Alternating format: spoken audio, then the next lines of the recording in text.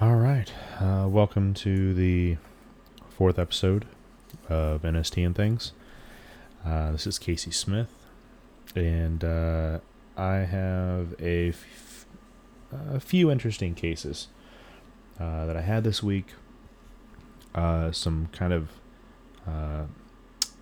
powerful emotional things that had happened with a patient that just happened to come in who had lost a son. Also, another patient I kind of made a breakthrough with who had been through a very traumatic car accident and very extensive reconstructive surgery, and another patient who was referred in just recently, and just had some interesting things kind of come up in her case. She's an interesting case in and of herself, but being able to go back and reference certain things helped tremendously with me better explaining her kind of current predicament. So I guess we'll kind of start with Monday. Monday was a pretty typical day, about 8 patients, and I had a bit of an unusual day in the fact that I had 3 new patients, and they were all in the afternoon. That typically never happens, the 3 new patient parts. New patients tend to the same amount of time as allotted, but because I become curious more or less with the case when we get going into things, they tend to run over, and they can really create some backup throughout the day, and of course that adds more stress to the therapist and to whoever's kind of managing everything, and we try to run a pretty tight ship. So my last patient, what I thought they were coming in with, they didn't come in with. So to start off with, my plan of action, kind of what they were suffering from, was very different than what I was anticipating to kind of deal with. And I found as a therapist, I had to really shift gears very quickly and kind of figure out what that individual was going to need and what I could kind of do as far as bringing the most benefit to the time that I had with them. To top it off, this person was in town for literally that night. They were leaving the next morning, and a friend of theirs just happened to kind of get him in, sort of a thing. Interesting thing about this case is he had some interesting distortions, and we'll get into that, but this is going to kind of fall into that things category. Patients come in with a lot of different problems. They may be in a very, very different emotional states at different times. And in this particular situation, this gentleman had lost his son. I want to say he was at least 20, 25 years old. And I mean, it was a recent event, very shocking. Unfortunately, it was due to the opioid issue. Young man had some surgeries in his shoulders from a couple bad hits playing football, and maybe it was just the time, maybe it was the doctor, maybe it's a certain genetic predisposition, or maybe everything falling into place perfectly. But the young man was prescribed something, and he took to it too well, and sparked a bit of a maybe something within himself as well that he couldn't pull away from, and unfortunately it led to his ending of his life. And to get a patient in who's went through a significant emotional trauma to begin with, it's going to be a heavy hour. They're usually dealing with a lot, not only physically. I mean, we all have these physical things, these dysfunctional patterns that we're dealing with, and things that need to be resolved that aren't. But then we also have these emotional and these mental things going on that feed into it all. And this was one of those sessions where I had to use a variety of tactics. Typically when patients come in that are in this way, they're going to get shaken up at certain points. They may start to reference, the person who had passed. They may have had a very emotional or not emotional, but strong connection with that individual. And now that they're gone, they're going to be grieving that loss. And one kind of, I don't even want to call it a technique because I feel like it's just human. Something I'll do when I have patients that are in that state is when they maybe begin down that doom and gloom path, I'll kind of call it, where they begin to maybe get too caught up in their thoughts in the moment. It's not right for the moment, or for the session, I should say. Who knows what moment's perfect, but if you can try to respect how they feel, but also try to continue on in the direction that you're trying to help that person, that's kind of the optimal thing you can do kind of at that time. And something that I've kind of used with this gentleman and I've used in the past is when that topic comes up, or when they begin to talk about it, and the emotional state begins to shift and they get more emotional, which does affect the tissue, does affect how your body's reacting when we're trying to treat you.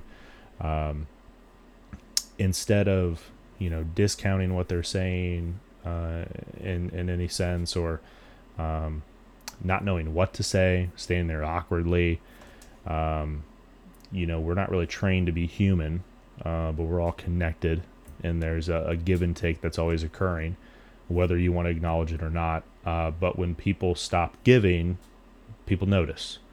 And one way to, I guess you could say, give to the situation is, maybe ask about positive things that they remember about the individual that had passed, or things that they were interested in. And in this particular case, this father just lit up, telling me all these things that his son was doing and was aspiring to do and was achieving. And what I began to find out was his son was close to my age, in a very similar field as my own.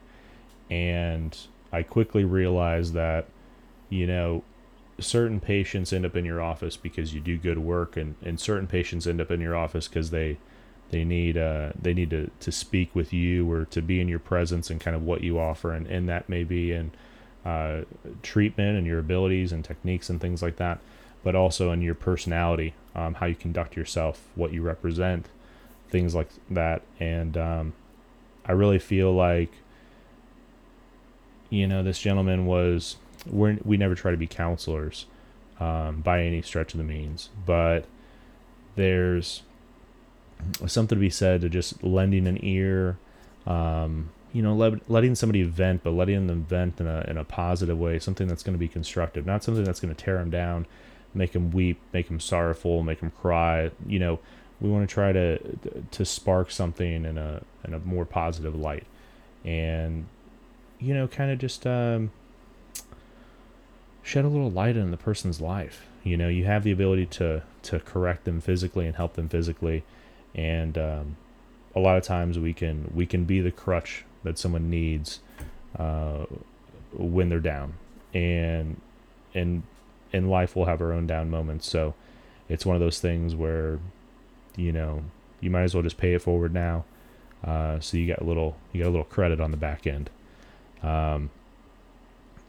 To get a little bit more into the gentleman's kind of pain and what he had come in with, or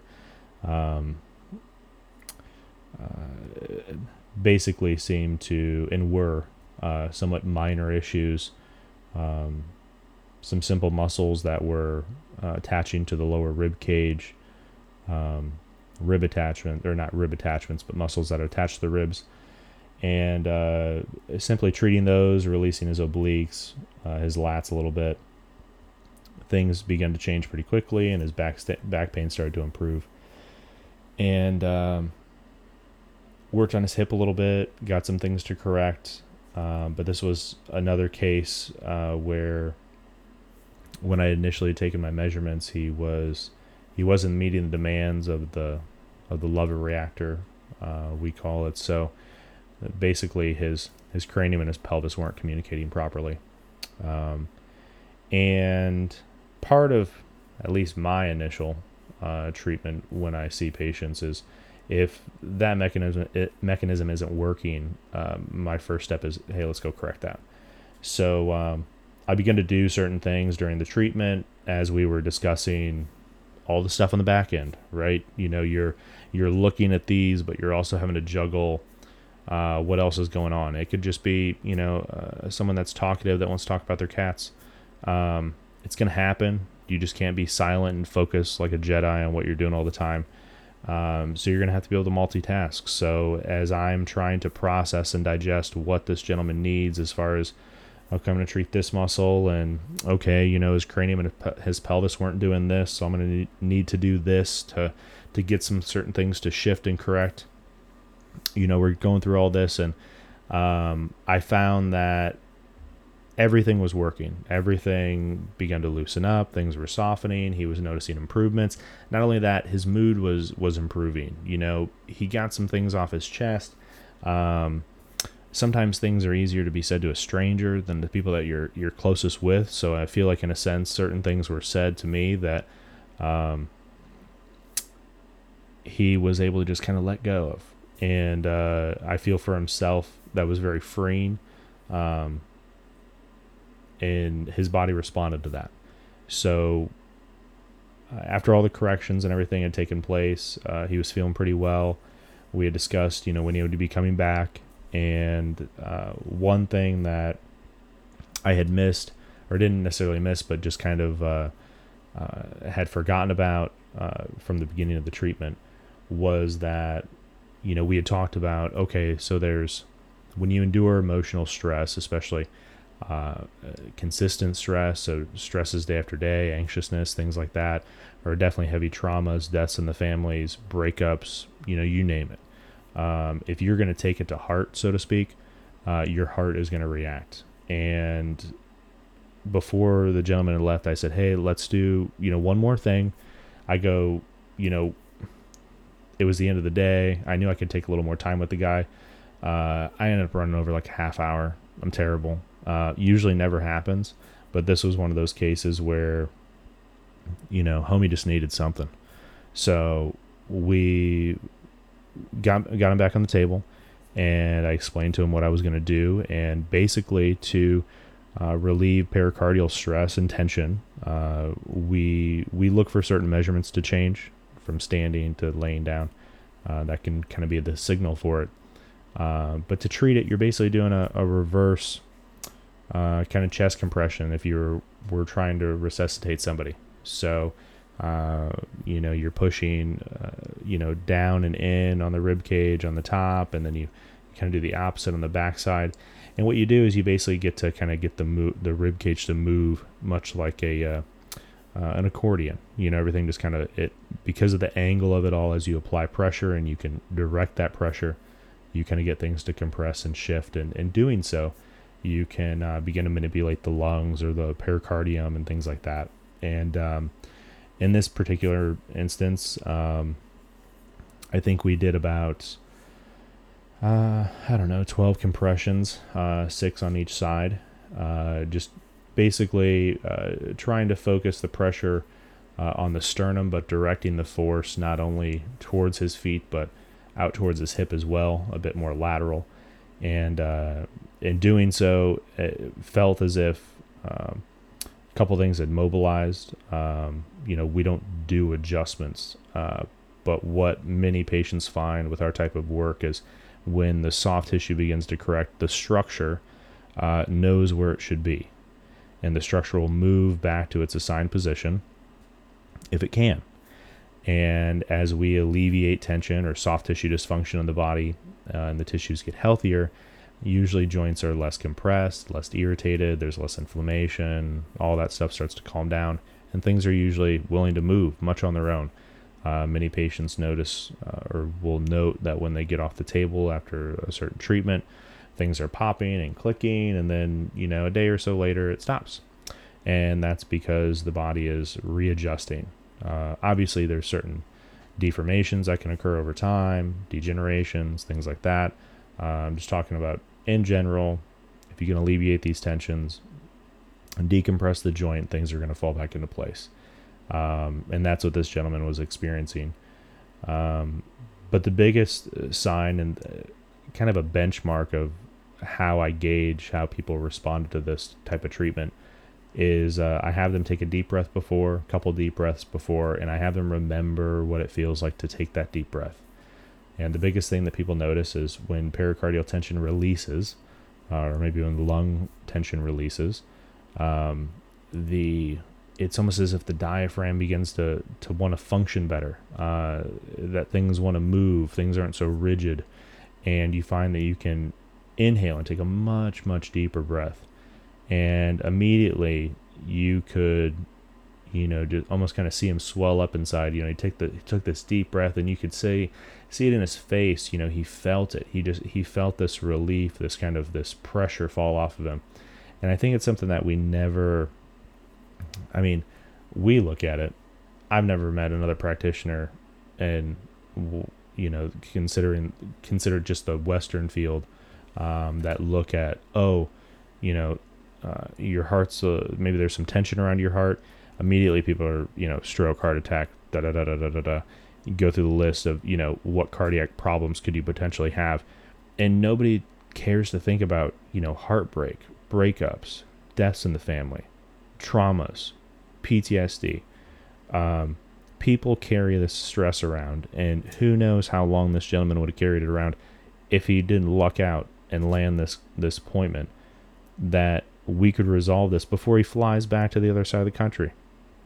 The guy lives over towards the West Coast, and to be able to serve somebody that way, to help that person, even in the smallest amount, even if it helps him get, a better night's sleep, because, hey, we reduce some of his overall pain, and we were able to take some pressure off his system that, in the long term, would just continue to wreak havoc.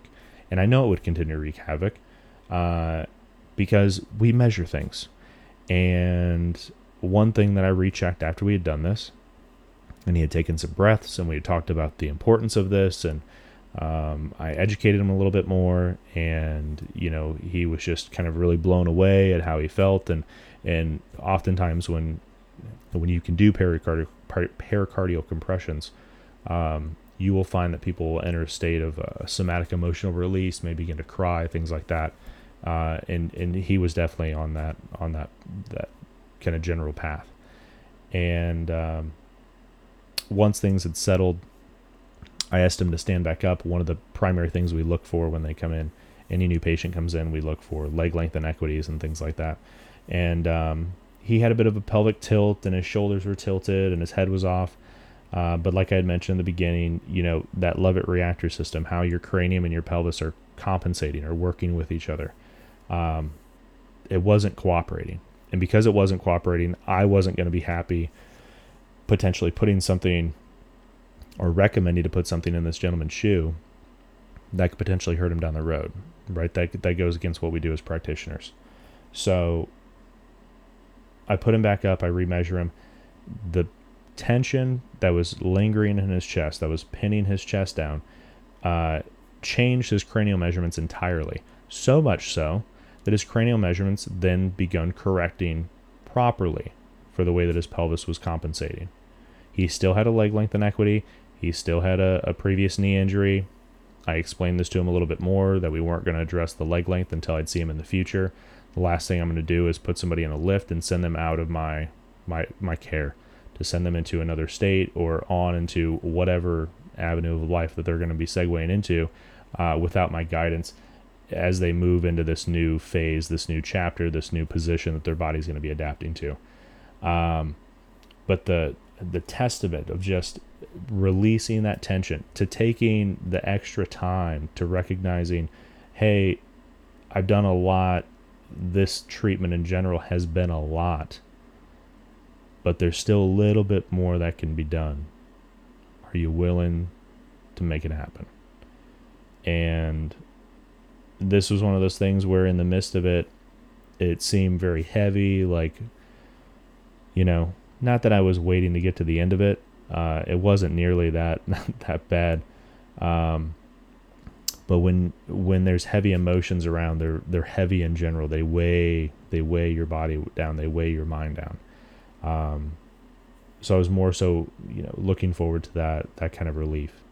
But to take this extra time with this gentleman, to get the corrections that we did, and to send him on in such a better way. Not only did we kind of unload some emotional stuff, but we got his body to correct more efficiently, so that he could at least go back, enjoy time with his wife, enjoy trying to get back into some sort of normal routine. He's got enough on his plate, if we can at least shave off a couple of those numbers on that pain scale and get some of his dysfunctional patterns under control before he has to walk back into the next battles of his life. I mean, that's what it's about. You're not gonna win them all.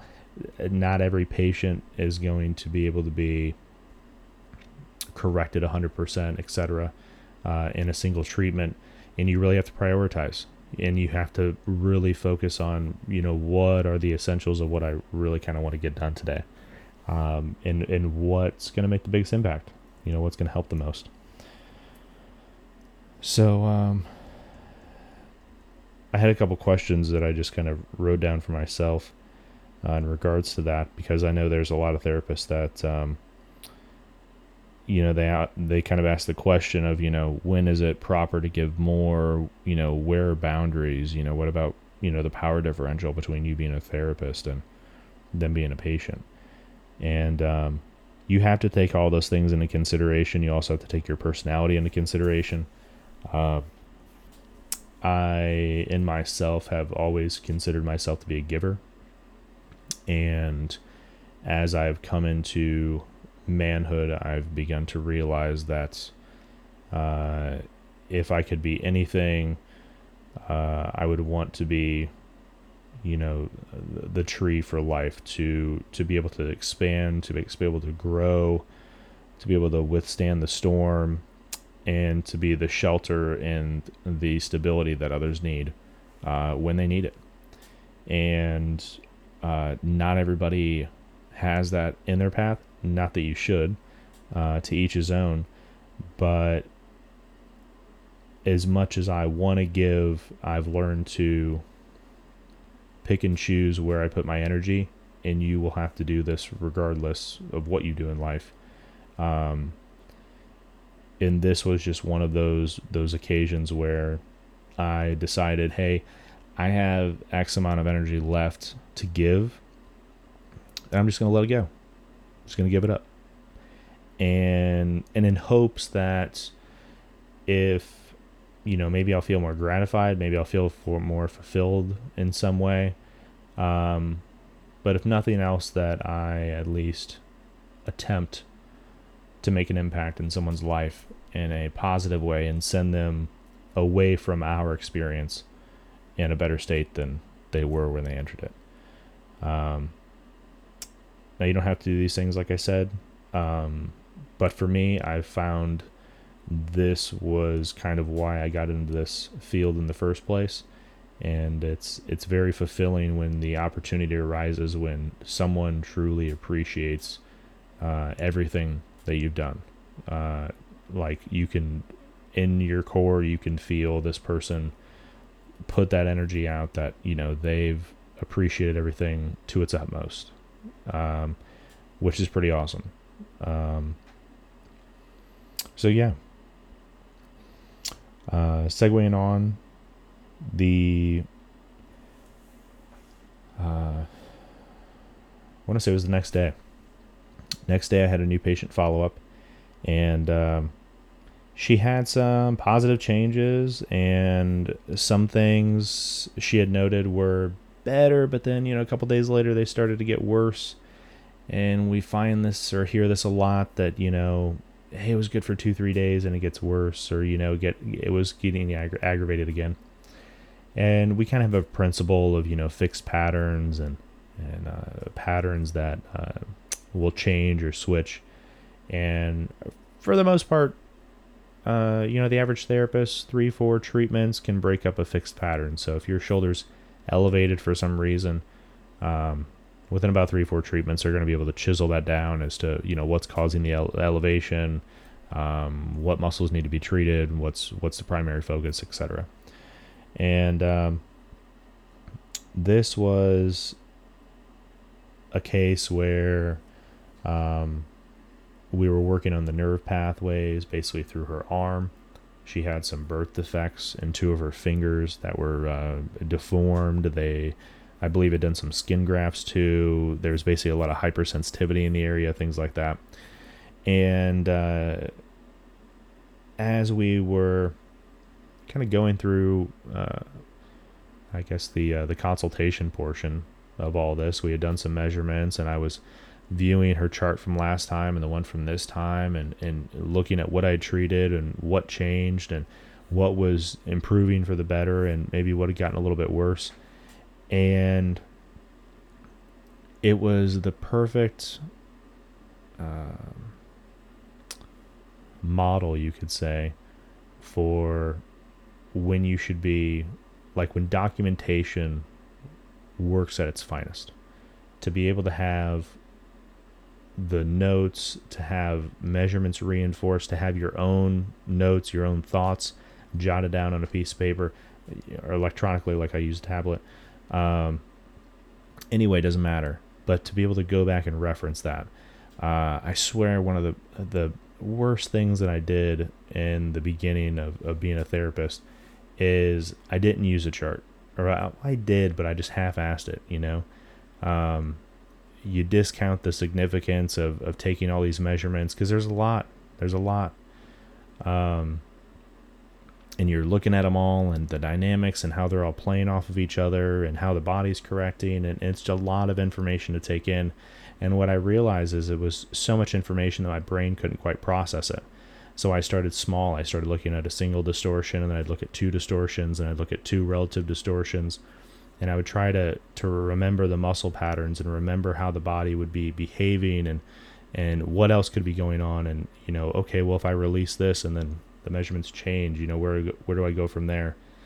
And to an extent, I feel like not doing certain things helped because it helped my memory, helped me process things better in my mind, kind of better dissect them and figure out exactly what's going on.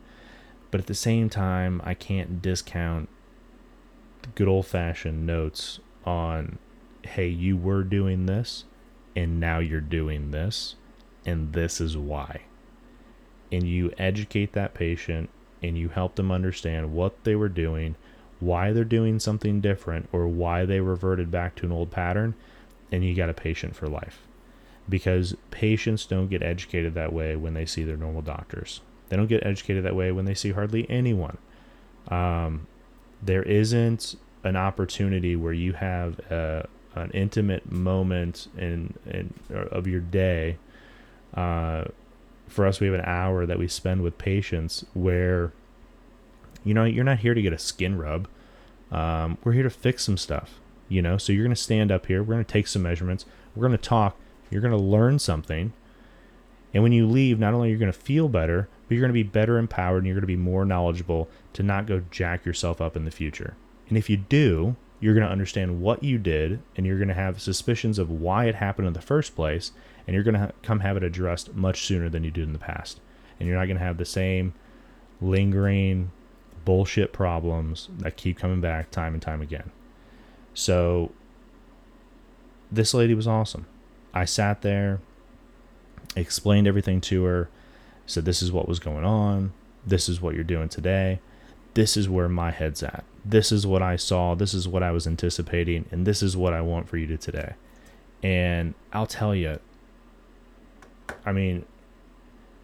you could talk until you're blue in the face trying to sell somebody on something, but if you can explain to them why they're doing what they're doing, and you have a couple notes on a little sheet of paper, it blows their mind. Because the last person that told them something sent them to a specialist. The specialist sent them to an MRI. The MRI place sent the report and the disc back to their doctor's office or the specialist's office. They had to go back to the specialist's office. This guy then goes over what the report says that somebody else printed out he barely even looks at it, and there's no education. They're just like, oh yeah, that's broken down, or oh, you got some arthritis. Garbage. X-rays, MRIs, all beneficial when utilized appropriately, but degeneration, things like this are not the sole culprit of pain. Things get to that state due to ... pelvic imbalances, traumas, misuse, overuse, these patterns, this dysfunction that forms in the tissues that basically wreaks havoc on everything. Nobody looks at it. So for me, it was just a nice little gentle reminder that, hey, although you're getting older, you're understanding things better, there's still such a value in the basics, of breaking down, hey, you're doing this, this is why, and look, I can show you why, because I gave a damn enough to document it. So that's all I have to rant about for Jardy.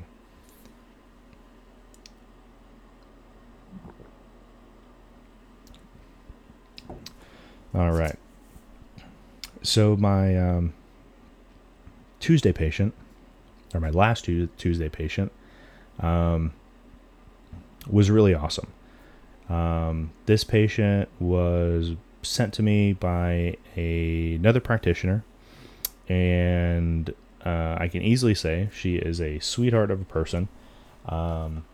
She has literally been through hell and back, and still has her smile on her face about it. And the short of it, and I think this may have come up in another podcast or another episode as well, but this patient, or this woman, was in a very, very traumatic car accident. Severe pelvic floor damage, organs torn away, things had to be reattached, part of her skull had to be reconstructed, literally been through hell and back. And one of her biggest problems, and it's been kind of like the number one on the list from day one of, we can't get to the other stuff until this starts getting resolved, is back pain. And this was a case where, I was pulling out the big guns, thinking it was organs referring into her back, or, maybe there's some scar tissue, or, as a combination of both. Did, fascial work, did some lymphatic work, went back, tried new things, tried different muscle groups, rechecked certain muscle groups, and we'd make progress, but then it'd slip back. Make a little progress, it'd slip back. And I don't know what kind of struck a chord the other day, but she had come in, and some things we had done the week before didn't help at all. And that's discouraging, when you have an hour with somebody and that's the only hour you're going to see them for maybe the next week, 2 weeks, 3 weeks, 4 weeks, whatever the case may be. You want to try to create a positive benefit. If they have a lot of things going on, you may not be able to help all of them, but you might be able to knock one out of the park, or maybe improve them all by 20-30%. Who knows? In this case, we had focused on her spinal erectors. We had worked on them a bit in a previous treatment when she was having some neck issues and things like that were really bothering her that day. And I went back again, boom, looking at the charts, referencing what I did before. I saw, okay, I did this and I did that, and then the following treatment, we had done more of the spinal erectors, treated a little bit better around the attachments, made sure I got the full length of them, did a little more drier work, didn't use so much lubrication just because you don't get as much stretch on the skin and the fascia underneath. And that's when I found that she realized, or she, didn't really get much relief from that. So to me, that was a biggie, because I was, it had helped the time before. So what changed? And basically one thing that I found, and we notice this a lot with leg length inequities and things like that, but definitely I would say in general, men with their lack of hip mobility and their tucked butts and their flat backs and not giving a damn about what their lower body's doing, we'll usually find that, the lateral side of the hip, the side of the hip is actually in such a contraction, so locked up that it's almost like a steel bar, welding the top of your hip to the top of your femur. And it limits the ability for you to flex your hip as easily, and it just creates a lot of rigidity and causes tilts and causes back pain and all sorts of junk. So I had thought about something that we had talked about from the beginning of her coming to the office, and that was, the significant surgery where they opened up her abdomen. So I go, okay, we're going to try something different. I believe what I treated last time was on the right path. I think it's helping. I think something else isn't letting go. And when we get the front to back stuff corrected, flexion, extension, we got to look at the tilt. What's going on in the tilt. And sure enough, her left hip was locked down. Just palpating it gently. It was on fire. I got her back on the table, kind of bolstered her correctly, and started looking around that area. I mean, the slightest amount of pressure was really severe.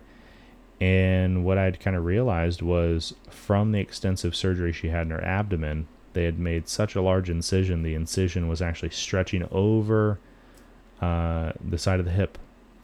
So when the sutures and everything began to heal, a certain amount of scar tissue had built up in that area, and it had bound to the fascia that was wrapping around her gluteus minimus, TFL, things like that.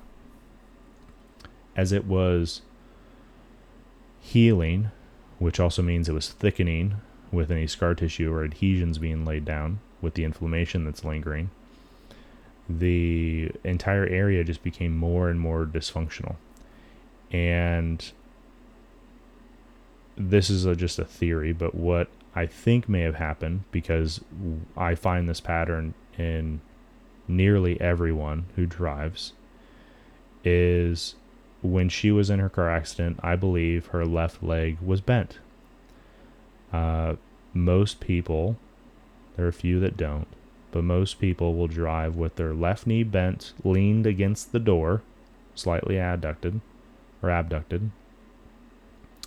And when left in that position, especially day after day after day after day after day, the tissues assume a repeated pattern. So we kind of fall into that overuse category.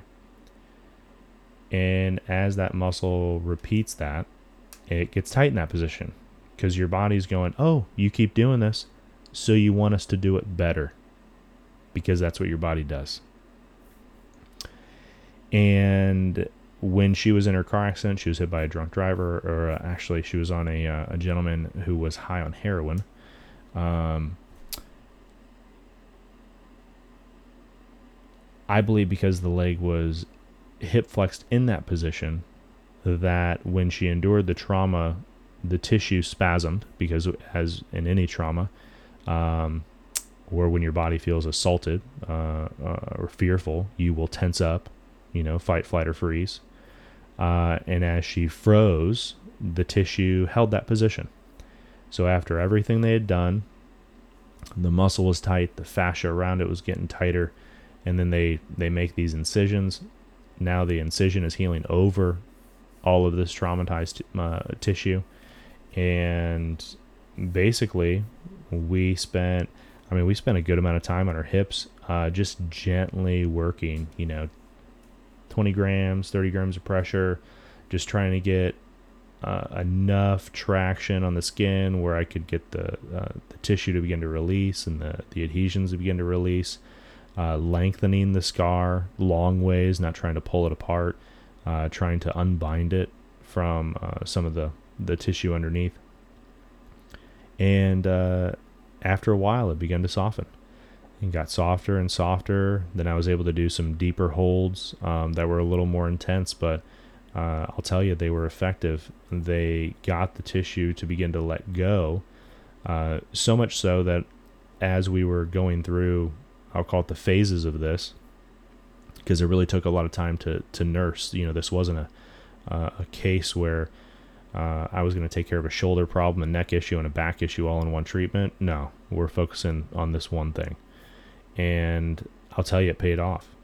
You know, when we look at the hips and what certain muscles do, you know, muscle action's one thing, but when the structure is static and standing still, that's kind of what we base our measurements off of. So if a hip is higher or a hip is lower, certain muscles will cause that hip to elevate. Certain muscles will cause the other hip to depress. Same with rotation. Certain things may drive a hip forward and cause a rotation, and you could have maybe the same muscle, a similar distortion on both sides firing, causing a bilateral projection, or maybe a little more tense on one side and causing a bit of rotation. And as you eliminate that rotation, the rotation emerges on the other side because the other side maybe maintained about 50% of what the other one did. And basically, as we released the side of her hip, her depressed side of her hip, or her left side that she would have had bent during the car accident, that began to let go. And as it began to release, I'd have her stand up and walk around and, you know, do little things that were typically very difficult, very hard to do. And surprisingly, I mean, very, very, very quickly, she was bending over, touching her toes. She had a pattern of wanting to push off on her knees to almost kind of like rocket herself up before her back had to engage to try to, you know, keep her or to erect herself upright. And she did that a couple times in the beginning, but after we discussed it and I explained to her that was just a pattern she had developed and that she could break it, sure enough, you know, we did a little more work. I tried to get it to loosen up a bit more while we still had some time left in the treatment. And it did. It opened up a bit more. She kind of overcame that thought process of wanting to push off on her knees, trying to bend over and try to, you know, get herself back upright again. And I mean, she was bending up and down, no problem. So to kind of go back to the beginning of this whole case, you know, I mentioned spinal erectors and how I treated those sorts of muscles around the spine that help kind of support you upright. And I had confidence in myself that I did a good enough job on those that wasn't the culprit. So I could have easily pissed away that treatment, going back through, retreating that, thinking that was maybe the problem, or maybe getting a little more creative, thinking it was a little bit of this or a little bit of that. And instead it was something that was present. It was a little harder to measure, just due to the patient being overweight. And that's common. You know, a lot of people, especially when they've gone through something like that, they put on weight due to being in the hospital and the downtime, the recovery time. But I always say, as a practitioner, you know, someone's weight shouldn't defer you from being able to do your best job as a therapist. Some things may elude you. You may not see them as clearly, but sometimes you have to act in faith or off of what you believe may be happening, or what may seem slight, but slight in your eye at the current moment could actually be fairly significant later on down the road. And that's kind of what I was finding, is something that I had considered to be slight and not a huge difference ended up being very impactful for the patient in a positive way, and getting their, you know, the pressure off the back. A lot of people call the pain she was dealing with, you know, SI joint dysfunction, kind of a very broad term that really nobody, it's, you know, what's dysfunction, you know, Is it falling apart? Is it pissed off? Like, what's it doing? And the short of it is, your SI joint is a mobile or is a stable joint. The hip has a slight ability to flex and extend, and it has the ability to inflare and outflare. Not much, but it has to do it in partnership with the other hip as well. And because it's being forced to cooperate with the other side, when one side has to make a compensation, it can oftentimes bind up the other. And the other pays the price regardless, just because it's part of the scenario. It's part of how the body is actually balancing itself. We forget that our body is programmed to us being in the wilderness, trying to survive, trying to keep you mobile and moving. Your body doesn't care about a career or what kind of car you drive or anything else in between. Its objective is to adapt to your patterns. So if you have terrible patterns, it's going to adapt to your terrible patterns. And if you can understand these patterns or understand where the dysfunction's coming from the patterns that you've created or you assume daily, we can understand the muscles that create them. And by treating those muscles, getting the tissues to release, getting the tissues healthy again, the distortions go away, the dysfunction goes away, and things like SI dysfunction disappear. Because the only reason they're present in the first place is because something is being pulled or moved in a direction that is causing some sort of agitation. So in our case, or in our kind of modality mindset, I'm not really worried about your SI joint. There's nothing that I can do to change the integrity of your SI joint. What I do have the ability to influence is what the bones attaching around the SI joint are doing. Are they tilted? Are they flexed? Are sacral ligaments tight? Is something that's supposed to be tight on this side is also tight on the other, or is something locked up that's causing something to bind up on the other side. So this was, after a heavy start to the week. Tuesday was a nice reprieve, to have a kind of a cool case in the middle of the day. Somebody had been doing well, but I also got to teach a little bit too, a bit more than I do, some of my other patients, and to then finish the night off with, what's been a bit more of a long-term patient, and really having some successes that I believe are going to really turn her 2020 around. This is 2 weeks into the first part of the year, and I think this is going to be big. This, I believe, is going to be that hurdle we needed to get over to progress into the some of the other dysfunctional problems, other areas that she wanted to also address that before seemed insignificant, or throw them on the back burner. But hey, I'm pleased with what I found. I'm pleased with the results that we got, and I'm just grateful I can share some of these experiences and hopefully enlighten some people that maybe have some similar issues or have been through some similar struggles, or maybe some family that's been through that. It's good to know that there's hope. There's something that can change, and that just being grateful there's patients that are willing to continue to put in the time. A lot of people give up too soon. They aren't willing to put in the time and effort to really see it through, and many times, if they would, it pays off, and it pays off big. So I think we'll wrap it up for this week. Next episode should be really interesting.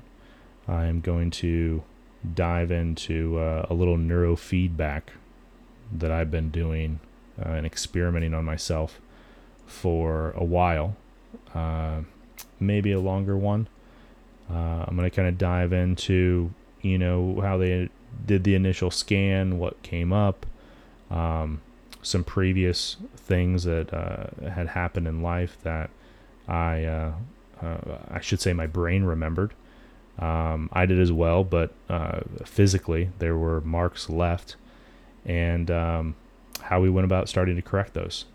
So I'll be going for my last mapping tomorrow on Thursday, and it should be really interesting. I'm really curious to see what's changed, and I hope there's some good changes. I feel like there's been really good changes, and I hope that we can just measure them so that I can better convey what has helped me tremendously with neurofeedback, but also try to break it down in terms that people understand something great about the type of work that we do, and for myself, having done it so long, I understand it better now, and it just gets better and better. It's like a fine wine. I see things that I didn't see before, and I see patterns that I didn't see before. And when, I do certain experiments with myself, I find certain things changing for me that they maybe look at in a certain light, and I look at in a certain light. Or maybe they explain something a little bit better, or vice versa, and I can help regurgitate that to help people better understand, the benefits of some of these things. We have a great potential to influence the outer structure, the organs, the viscera, manipulating cranial bones, creating a lot of powerful change in people. But one thing we can't quite do is get that neuroplasticity restructured, recalibrated, reordered, so that the chaos calms down. So we'll dive into that a little bit, or a lot of it, in the next episode. So I appreciate y'all. Hope you're enjoying these, and hang in for the next one. Thank you.